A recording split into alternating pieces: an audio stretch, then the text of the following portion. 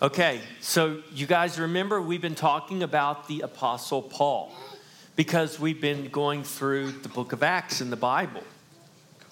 Well, remember how the Apostle Paul went lots of places. Now he's coming to the city of Jerusalem. And he comes to the city of Jerusalem, but do you know what? Do you know that Paul was a preacher of the gospel? He was. And do you know that some people loved him? But do you know that some people did not love him? Isn't that terrible? Do you think, as we live our life, do you think that everyone all the time is going to like us? Or do you think sometimes people are not going to like us? What do you think? People aren't always going to like us. We want everyone to like us, right? I mean, there's nothing wrong with that. But for Paul, there were a lot of people who did not like him. And the reason they didn't like him was because he told the truth.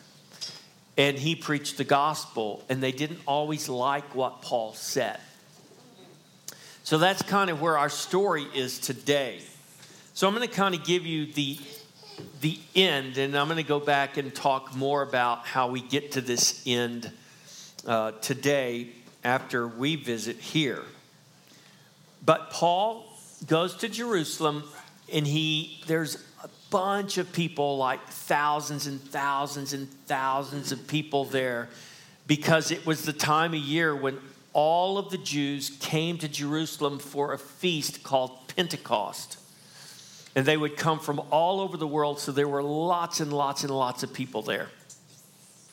And when Paul goes there, he is going to address all the people. And as he begins to tell them what God had been doing in his life and how God had been using him, they were listening. But he came to a point, and here's what he says. He said, "So I said, Lord, they know that in every synagogue I imprisoned and beat those who believe on you." He said, "They know I used to be just like them.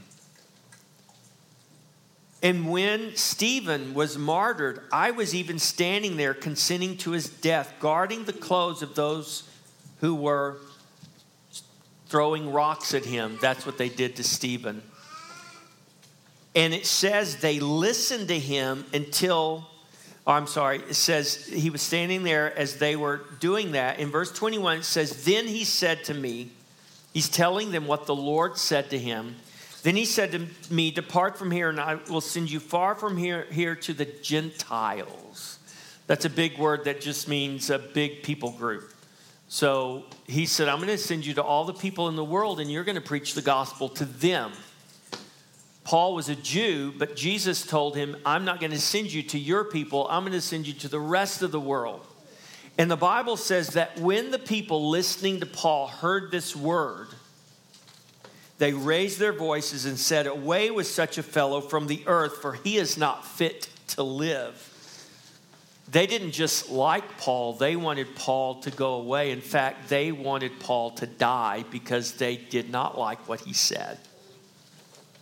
So I want to ask you all a question. We all like it when people like us, right? When we get along with our friends and we play and we don't fuss and we don't fight.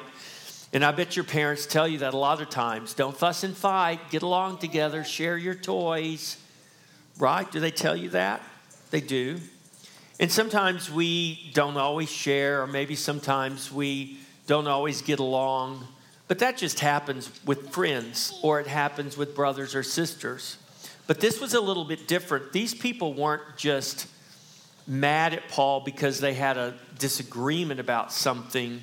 They were so angry at Paul that they literally did not want Paul to even live anymore. Now, you can imagine, we all want people to like us, right? So should we just do whatever people want so that people will like us? Should we? Why not?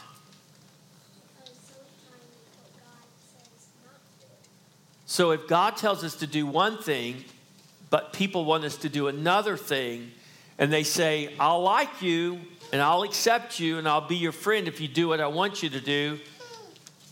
And you say, but I can't do that because it's not what God wants me to do. We have to make a choice then. Are we going to do what God wants us to do? Or are we going to do what people want us to do? And that's right. We do what God wants us to do.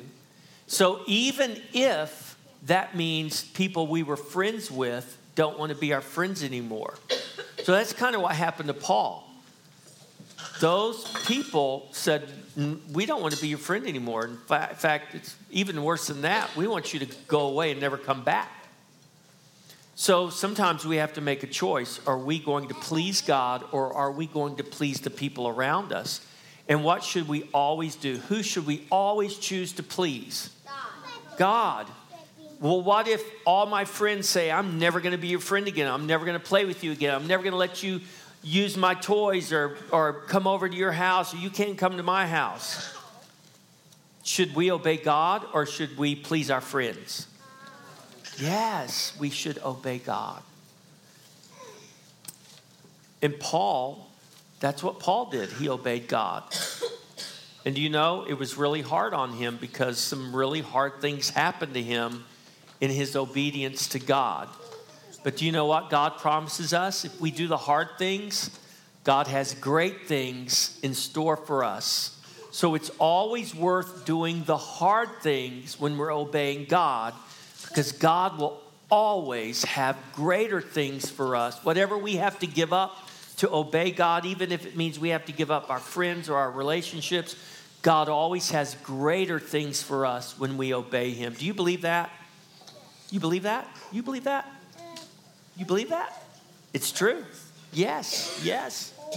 So no matter what people say, no matter what people threaten you with, no matter what, obey God. That's what your parents want you to do, right? They want you to obey God. They want you to love God with all your heart. So do that. Love God with all your heart. Obey God. Follow God even when people want you to do different things. Okay? So we're going to learn some more about Paul and his following God. Let's pray. Father, I thank you for these children.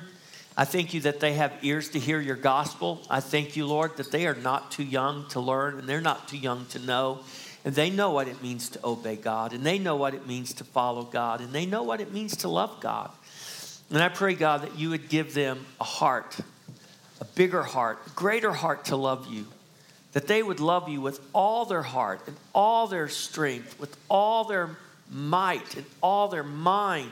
That they would love you, God, more than anyone or anything else. Father, we ask this in Jesus' name. Amen. All right, I'll see y'all later, okay? Don't go away. Just go to your seat. All right.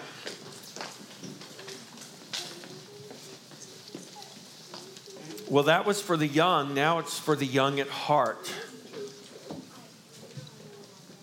Acts chapter 21. So we're making our way. We're going to cover a big chunk of scripture today. We're not going to read it all.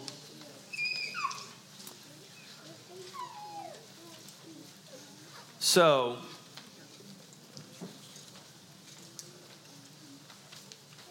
we're in Acts chapter 21, and we took a little bit of a step back last week when we looked at Paul talking to the elders from Ephesus, and we talked about shepherds and shepherding.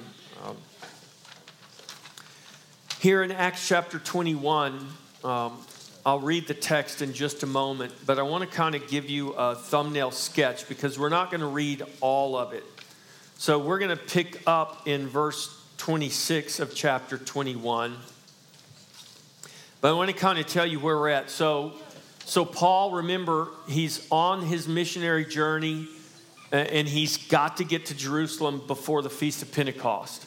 So he sails across the Aegean Sea. He bypasses Ephesus because he spent 3 years there, and he didn't have time to go to Ephesus and visit with everyone. So he goes to this place called Miletus, and he sends word that the Ephesian elders would come there, and he meets with those elders, and he charges those elders, and he tells them, I warned you day and night with tears for 3 years that savage wolves are going to come, and men are going to rise up from within your own ranks. And this is the job of an elder. The job of an elder is to protect the flock.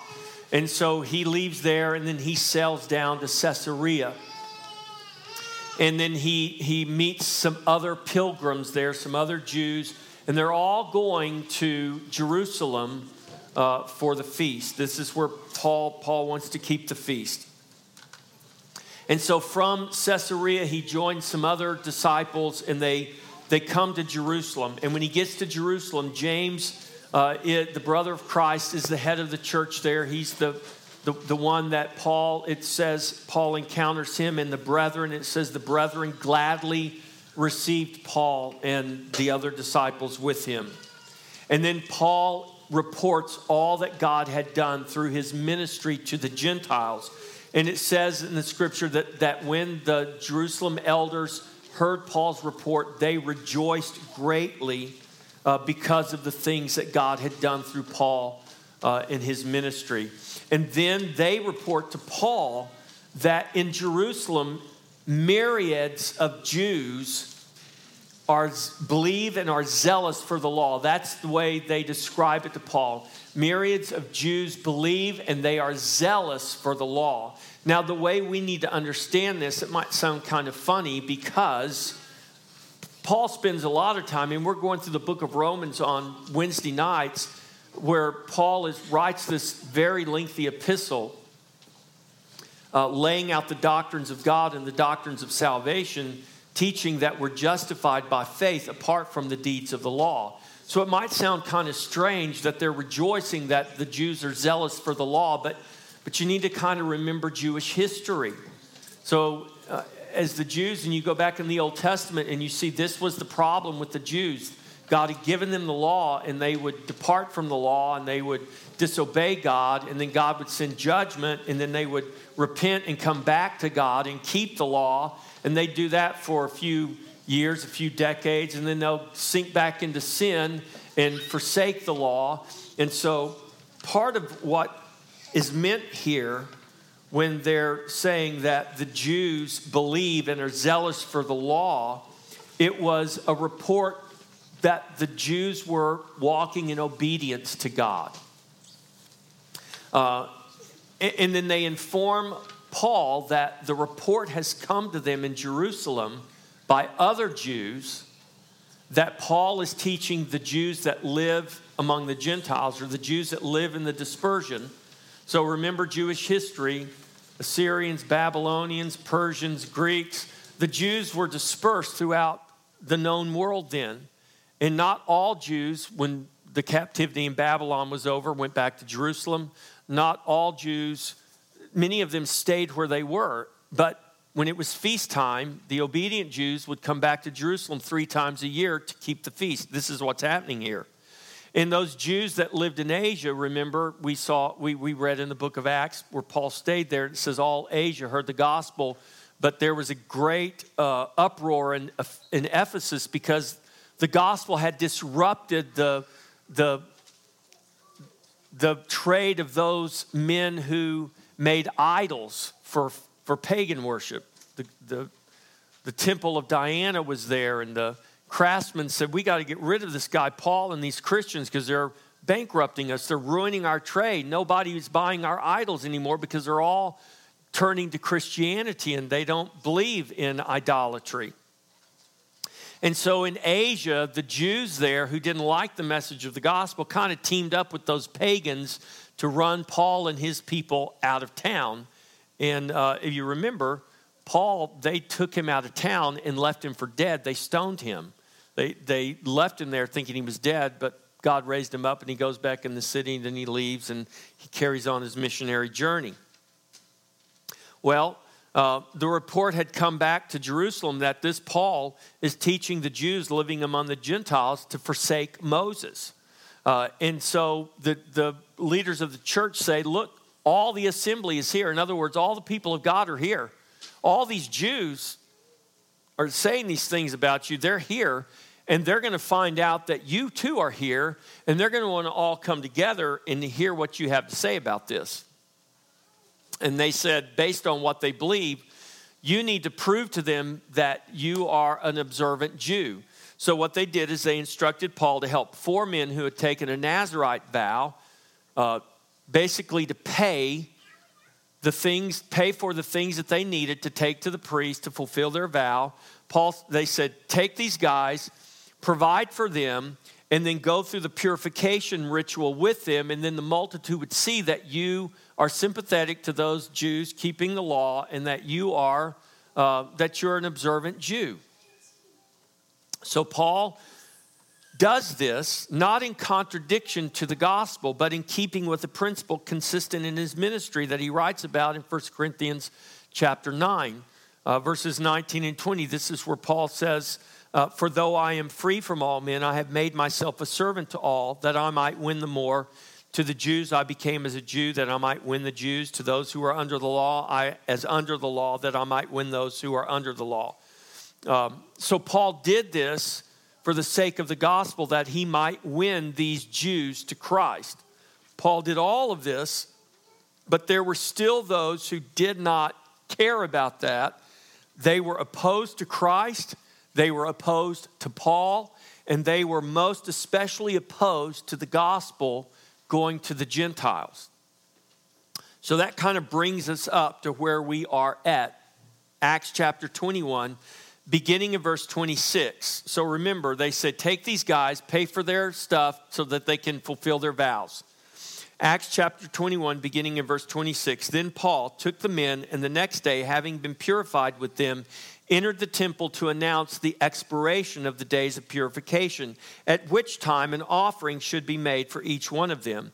Now, when the 7 days were almost ended, the Jews from Asia, seeing him in the temple, stirred up the whole crowd and laid hands on him, crying out, Men of Israel, help! This is the man who teaches all men everywhere against the people, that is, against the Jews, against the law, and this place. And furthermore, he also brought Greeks into the temple and has defiled this holy place. He actually did not do that.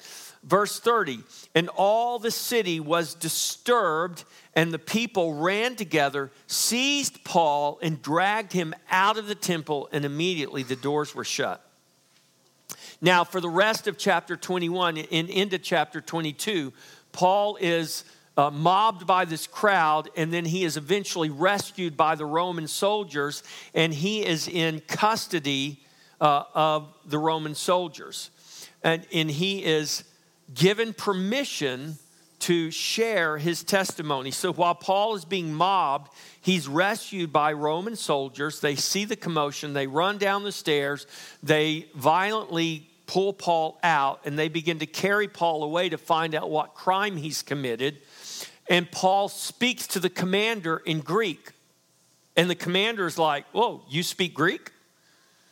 Aren't you the Egyptian who led 4,000 assassins out into the wilderness? Paul says, no, I'm Saul of Tarsus, a citizen of no mean city.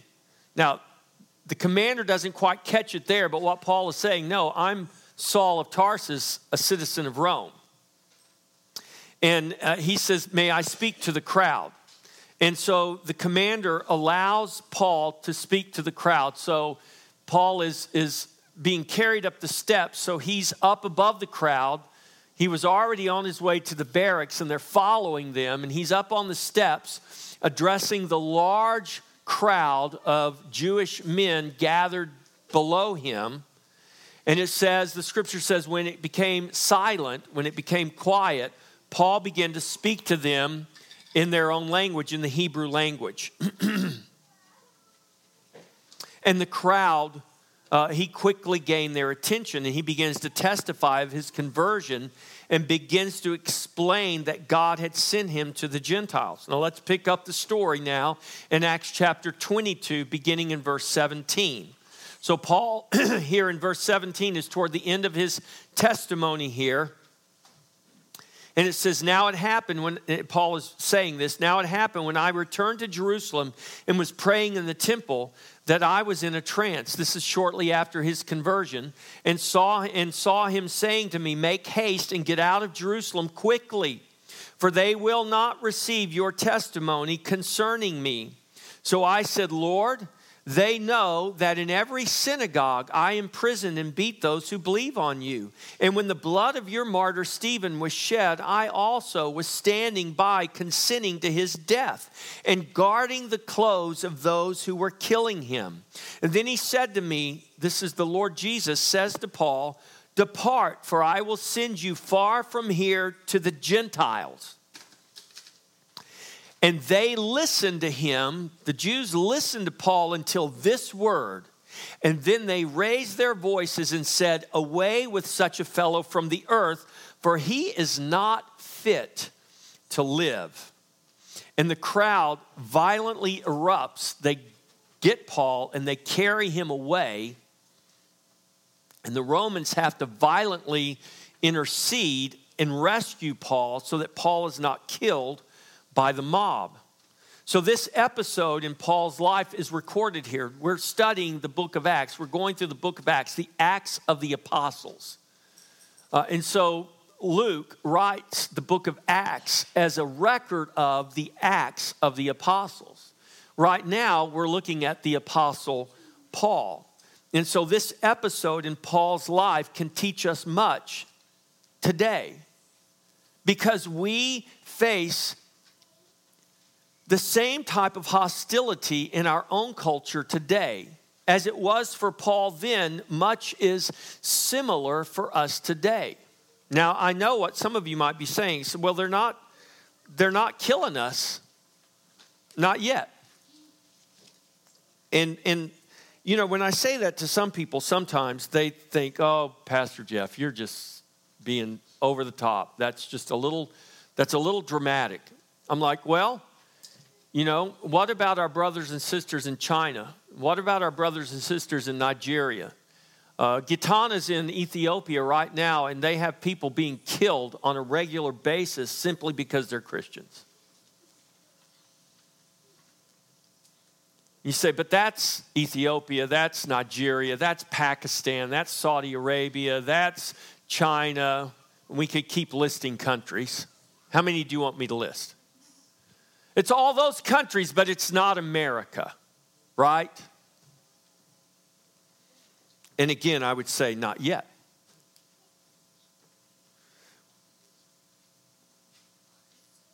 Opposition comes from without, but it also comes from within. So I want to look at this. I want to look at Paul's life, and I want to look at this episode in Paul's life, and I want to look at it from our point of view today. Because this is why God has recorded it for us. This is why God inspired Luke to write these things and record these things, because God knew that his church 2,000 years later would need to know this, because his church 2,000 years later was going to meet the same type of opposition. Now, don't think that we've had a 2,000-year span where there's not been any opposition. You do realize that since Paul experienced this mob in Jerusalem some 2,000 years ago, men and women who profess faith in Christ have been killed consistently throughout human history. And the reason this seems so strange to us here in America is because we've lived in a nation that has benefited from the gospel to such a degree that we can't even imagine this type of hostility in the nation that we live in. But there are things happening right now that should be very real warning signs for us that we should pay attention to. They might seem innocent to some. They might just seem the way it is to others. But for those in the church who are paying attention, who have eyes to see and ears to hear and can discern the signs of the times that we're living in, they should be very real red flags, warnings to us. We're in the midst of one of these things with our very own city right now. I'm not prepared to tell you everything that's happening, but I'm telling you there are things happening, and I'm having dialogues with local pastors who are saying things like, we just need to go along to get along. Or, well, it's the government and we need to obey their regulations and their rules. And I'm like, okay, this is the church. This is the church. These are men who profess to believe the Bible, and I do believe they do believe the Bible. But they don't see certain things as a big enough threat. And I'm wondering, when did the people of Germany realize that the Nazis were a big enough threat that they decided to do something? You know when it was? When it was too late. When it was too late for millions and millions and millions of Jews and other citizens of their nation. So here in America, when do we want to realize that things are happening that we better pay attention to? And if we think it cannot happen here, we are very deeply deceived. Or we're like those that Paul talks about in Romans chapter 1 who just want to suppress the truth in unrighteousness because the truth is too unpleasant for us. Sometimes our greatest opposition does not come from without, but from within. Just as we see in the ministry of the Apostle Paul, it was not only the Gentiles, but the Jews who created problems. The Jews, as much as any, if not more, were hostile to Paul and the message of the gospel of Christ. Even from those that were in the church, Paul's warning to the elders at Ephesus were, they will rise up from among your ranks. Those who profess to be the church, those who profess to be followers of Christ are going to come like savage wolves to devour the flock. And we can't think that's unique to Paul in the world 2,000 years ago. It's happening right now all around us. We just can't discern it very often because they're wolves in sheep's clothing and they look like sheep. But their actions and their words actually should tell us otherwise. In Jerusalem, Paul was gladly received by the brethren.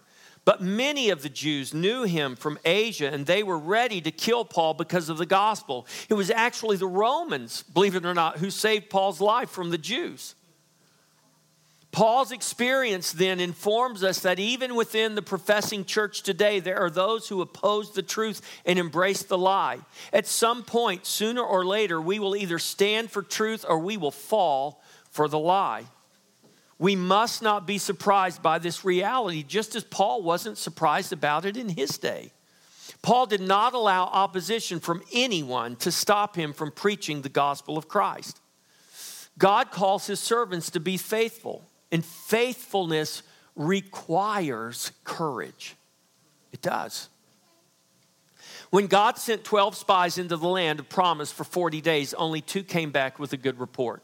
So we should never be surprised when the majority of God's people come up with a bad report. We should never be surprised when much of the church is standing there going, you guys just need to back down. You guys just need to be quiet.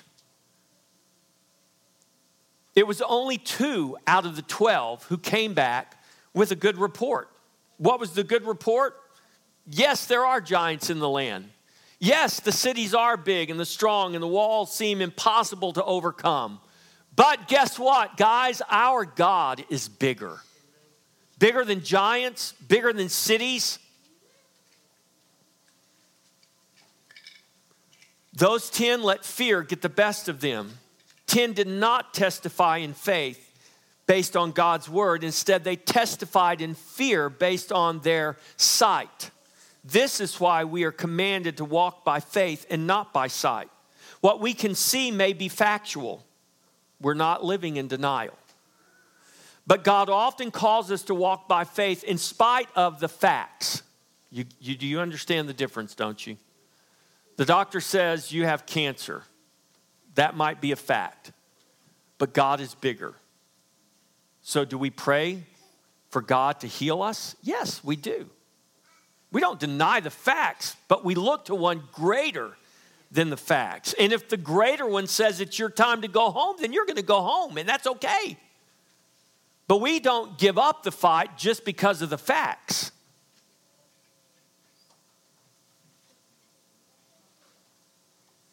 What we can see may be factual, but God calls us to walk by faith in spite of the facts. Faith does not deny facts. Faith acknowledges God, who is the truth that is above all, even the facts. Like the spies in Canaan, the fact may be strong giants, strong cities, but do we see God in truth as bigger and stronger? Do we believe his word? 2 spies did. 10 spies did not. That's a ratio that you can pretty much take to the bank. You hear this all the time in churches. It doesn't matter how big the church is, doesn't matter how small the church is. You got 10 to 20% of the people that do most of the work. It's like the 20-80 ratio. That's just the way it is very often. I'm not saying that's right. I'm not saying it should be.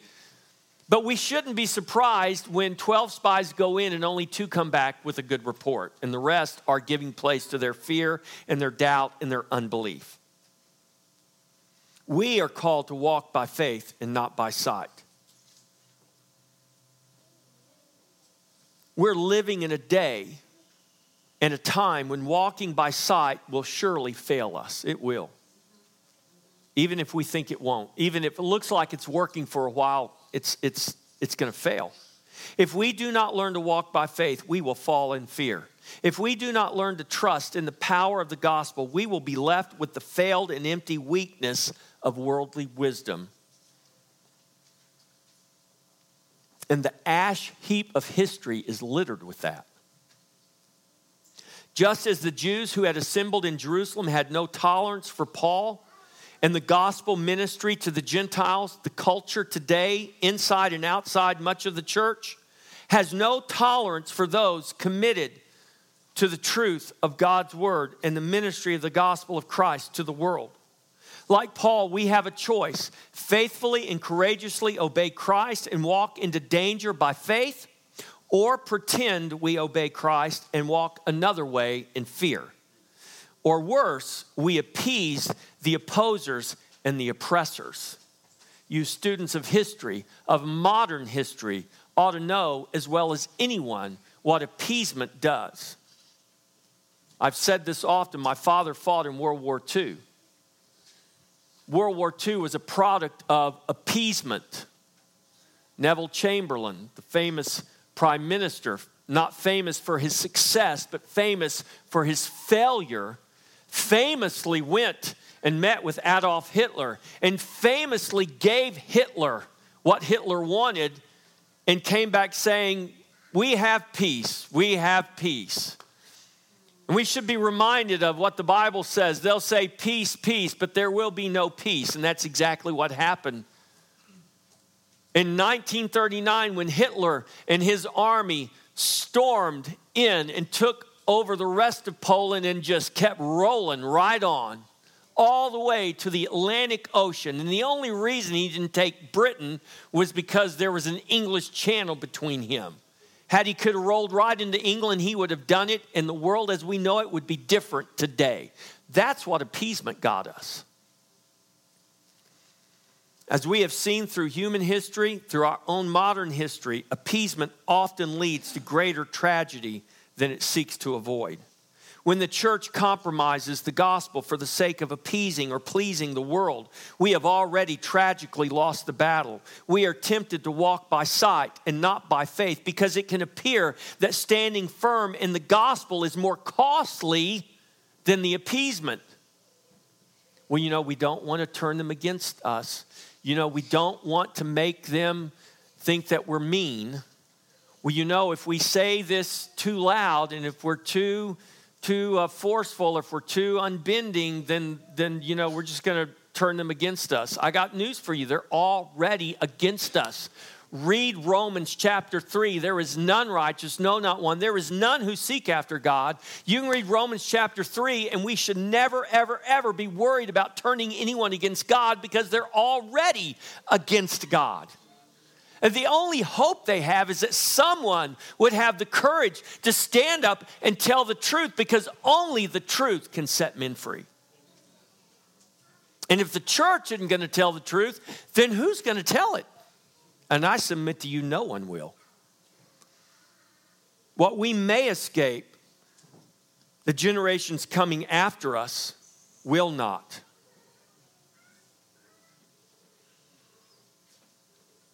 Standing firm in the gospel may indeed cost us in many ways, but the cost for not standing is far greater and far more tragic. That's what's going to cost the generations coming after us. What we endure now will produce far more in the future than we may see now. And that's what we have to believe. Because this is what God tells us. This is what history tells us. History, his story. How has the church made it to today when they killed them like flies through centuries of history, the Romans killed Christians so fast, they crucified so many of them, they ran out of trees. They ran out of wood to nail them to. We don't because we don't like history, because we don't read history, we don't understand what happened at the siege of Jerusalem. We don't understand what Nero did. He lit both sides of the highway. He made torches out of Christians that he crucified and put in the ground. And he turned Christians into streetlights. It's a horrible thing to think about. But that's history. They couldn't kill him fast enough. But here we are today. Because one saint said, one of the early church fathers said that the blood of martyrs is the seed of revival. And history bears that out. Revival rarely comes in times of ease and times of blessing. When men take their ease and men let their guard down. That's usually not when revival comes. That, at least not in the history of the church. Revival usually comes, Reformation usually comes when it's reached a point, a breaking point, something's got to be done. Do you know how many people they burned at the stake before the Reformation? Men who just simply wanted to translate the Bible into a common language. Men like Peter Brunus, Peter Waldo, John Huss, who were burned at the stake because they just wanted to translate the Bible so the people could read it. See, it wasn't just the Romans or the pagans. The people who burned Huss and Waldo and Brunus, those were Christians. That was the church. Opposition's not just from outside, it's also from within. When we walk by sight, we see the immediate cost we seek to avoid. And what we do not see are the long-term costs of our unbelief. We are living right now the long-term cost of America's unbelief. Her long march to unbelief. We're beginning to eat the fruit of it right now. And we don't know what to think about it. And we want to just stick our head in the sand and pretend like it's going to go away. But I will promise you this, it's not only not going to go away, it's going to get worse if the church doesn't pull her head out of the sand and stand up straight and do something. And I'm not a prophet, I'm just telling you. Because this is what history has taught us.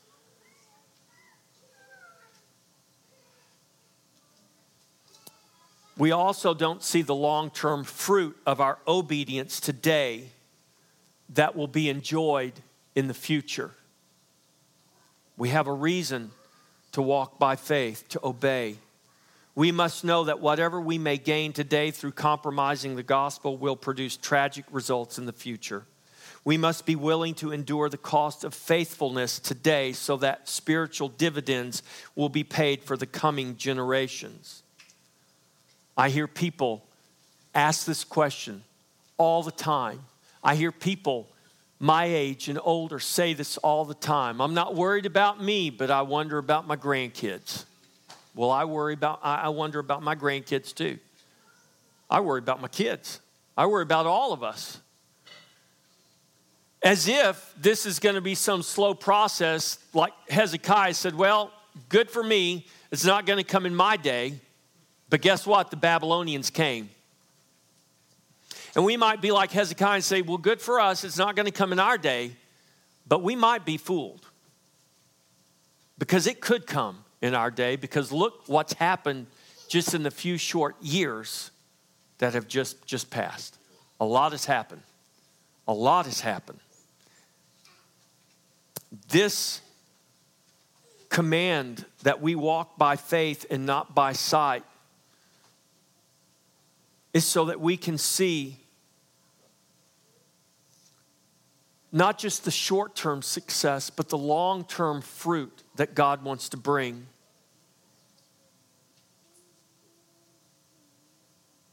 The long-term cost of fearful compromise are always greater and more tragic than we can see in the short term.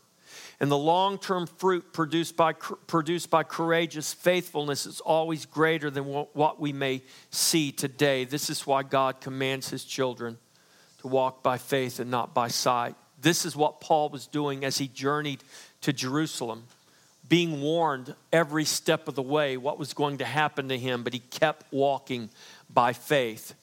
This is what he was doing as he faced that hostile mob. Paul was walking by faith. He was paying the cost of faithfulness today so that the long-term spiritual fruit would be enjoyed tomorrow. And I submit to you that we are eating the fruit of Paul's faithfulness today. What he endured 2,000 years ago, we're still eating the fruit of it today. And don't think that just because your name's not written in Scripture somewhere, that your faithfulness will not contribute to fruit generations from now, because it will, if you will be faithful. We're called to live and to walk the same way, by faith and not by sight. We're to trust God for today and tomorrow and beyond. And walking by faith is not ignoring the culture, it's engaging it. In 2018, we went to a conference entitled Enraging the Culture. The word enrage was obviously on purpose, not because we are to go out seeking ways to enrage the culture, because we don't have to seek those ways. But when we live faithful, obedient lives in the gospel, the culture is going to be enraged, and we need to just accept that. You don't have to go looking for the fight. The fight's here. The question is, are we going to stand up and are we going to engage, or are we going to retreat and run away? And if you stand up to engage the culture with the truth, they will be enraged at you. They will. If you think you're going to be nicer, more loving than Jesus, that's how they like to describe Jesus. They like to point fingers at Bible-believing Christians and say, well, you just don't love like Jesus loved. You just need to be nice like Jesus was nice. And I always laugh at that. I'm thinking, no, you don't want me to be nice like Jesus was nice. Because you obviously don't read your Bible, because you don't even know who Jesus is. Because if you would have been a Pharisee or a scribe or a religious leader in Jesus' day, you would have thought Jesus was anything but nice. In fact, he was so mean, he was so offensive, he was so uncooperative that the only thing left to do with this guy is kill him. And that's exactly what they did. And if we have to lie to kill him, we'll lie to kill him. If we have to bribe people to get him killed, we'll bribe people to get him killed. We'll do whatever it takes to get rid of this guy, and that's what they did with Jesus. Now, little did they know that was the plan of God all along. But just because it was the plan of God, it did not absolve them of their guilt. It didn't. And Jesus from the cross said, Father, forgive them, for they know not what they do. But the unrepentant heart of those Jews resulted in the judgment that came upon that city in 70 AD, and it was not a pretty sight. You can read the history for yourselves. It's brutal. It's graphic what happened there. We must know that in the current culture in our nation, when we walk in obedience to Christ, when we believe the Bible is God's truth, when we live accordingly, we will enrage the culture without trying. Engaging the culture is nothing more than meeting life head on with the truth. You do it wherever you are, whatever you're doing. It is not compromising. It's not wilting under the pressure when the world applies the heat. It is not running from the battle. In fact, it is running into the battle. Not because we want to fight, but because the battle has real consequences that demand our engagement. What parent would not fight for their children? What grandparent would not fight for their grandkids? Yet I see parents and grandparents everywhere who are unwilling to fight. And they're unwilling to fight because they don't discern the battle. And the Bible calls us as children of God, as followers of Christ, to discern the battle that we're in, to discern the warfare that's being conducted against us. Paul had to face the assembly he knew would be hostile to him. He had been warned repeatedly of what would happen when he went to Jerusalem. He still went. Jesus has commanded us to go and to make disciples. He promised it would involve tribulation. He promised danger, even death to those who would go. He tells us, though, to be of good cheer in the face of it all. Why? Because he has overcome the world. Not because bad things won't happen. Not because hard things won't happen. Not because life's going to be easy for the believer. No, just the opposite. He tells us to be of good cheer in the face of it all because he's not only just overcome the world, but he has overcome death. This is why Jesus said, don't fear death. I've conquered it. And in me, you conquer it. What do we have to fear? Losing our life, losing our livelihood, losing our way of life. There are people all over the world, Christians all over the world, that have lost all of those things, still losing them today, even as we speak. We could lose all of those things, perhaps.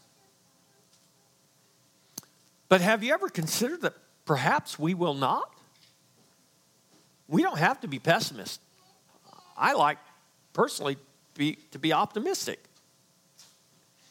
I like to believe that if we obey God and walk as God commands us to walk, good things will happen. Don't give up the battle before you start fighting. We wouldn't be called Americans if we'd have done that. Do you know what the odds were of us defeating Britain, the greatest power on earth, in 1776? The odds were, if there would have been a Vegas and a betting line back in 1776, let me just put it this way, it would have been a fraction of a percentage of anyone that would have given the American colonies a chance to beat the British. It was a statistical impossibility. But here we are, Americans. Maybe we won't lose all of those things. In fact, we may end up gaining far more than we could ever lose. We may reap such reward here and in eternity that whatever I may have thought the cost was, it really is nothing but gain. This is walking by faith, trusting that no matter what we see, God has something I cannot see. And what God has is always better than what we can see. But the things I can't see, but I know are true. This is what faith is, the substance of things hoped for, the evidence of things not seen. The things we know are true. His word declares it, and I'm commanded to trust it. Jesus gave himself up for us that we would walk by faith and live in his power. And we come to this table every week to proclaim that truth. The body that he gave up for us. The blood that he poured out for us. As daunting as you might think the task is before us in our culture, I promise you it is nothing compared to the sin that we faced. Sin is the most daunting obstacle we have ever faced, bar none. And there was no way for us to overcome the obstacle of sin. This is why Jesus came to this earth. This is why Jesus carried his cross. This is why Jesus was nailed to that cross and clung to that cross out of love for his people, so that his shed blood would take away our sin forever, and that we would forever be accepted in the Father. This is what we celebrate every week. The hard part's already been done. The heavy lifting, Jesus has done it. We're just now called to be faithful and to trust him to work through our faithfulness, and he will. So Christian, welcome to the table. Welcome to Jesus. Trust him. If you've never trusted, trust him. Trust him now. And come to this table and celebrate his body and his blood that's been given up for us. We cannot lose. You need to believe that. You need to know that. And it's time. It's time for the church to engage, to stand up and to fight. Not in our power, not in our might, but in the power of the Lord and in his might. Amen? Come to the table and welcome to Jesus. Let's all stand.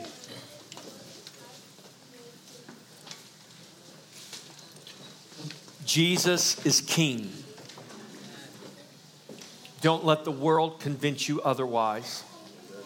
We have a power greater than anything this world could ever generate or conjure up. We have the Holy Spirit dwelling within us. The same Spirit that raised Christ from the dead dwells in each and every one that belongs to Christ. Walk by faith. Walk in the Spirit. Walk in his power and see the salvation of God. It is time for the church to humble herself in obedience before God. If we will, he has promised that he will raise us up in power and he will heal our land. It is time for the church to rejoice that God has put us here for such a time as this, and that if we will be faithful, he has guaranteed us victory no matter what. We have every reason to be joyfully faithful to our calling.